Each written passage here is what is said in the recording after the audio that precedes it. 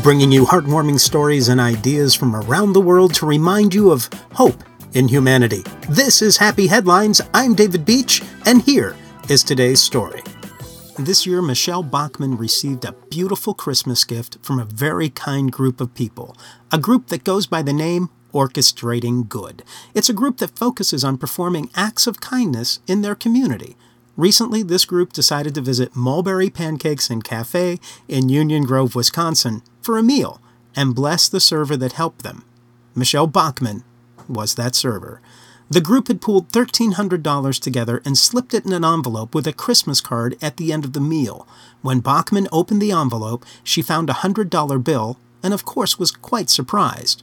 Probably even more surprised when she found 12 more $100 bills. 13 in total. It had been a tough year for her. She'd lost her sister to cancer in October. She'd also battled cancer herself. The gift seemed to come from her sister like an angel, sending those angels to her with that gift.